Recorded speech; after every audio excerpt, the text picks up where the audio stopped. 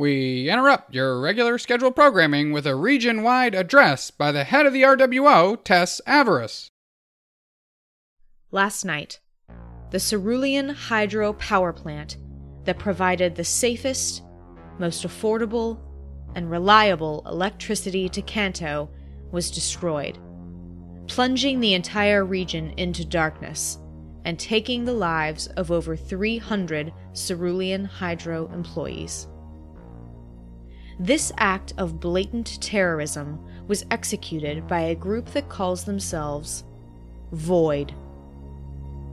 This terrorist attack against all the innocent Cerulean Hydro employees, Kanto, and the world will not go unpunished. We will cleanse the villainous scourge of the terrorists named Void with the blinding light of justice. We have intelligence that this group's numbers are far larger than we anticipated, and thus, drastic measures have been taken. For the first time since my great-great-grandfather, Calvin Avarice, separated the family from Avarice Industries to maintain an unbiased political position, I am reforging the link between the two. I would like to introduce to you, for the first time, my son, Eugene Maximilian Avarice. I have kept him hidden from the world so he could not be leveraged as a path to get to me, and unfortunately, my decision to do so was validated last night. Eugene will act as the liaison between Avarice Industries and the RWO.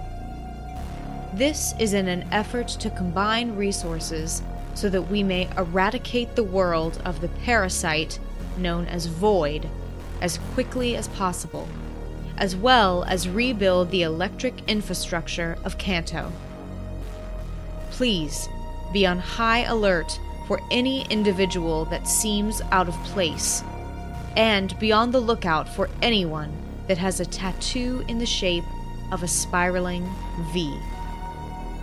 We will be instituting a universal curfew. No one is to be out between dusk and dawn.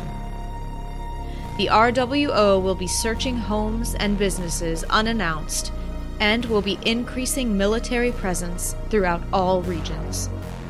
Order prevails.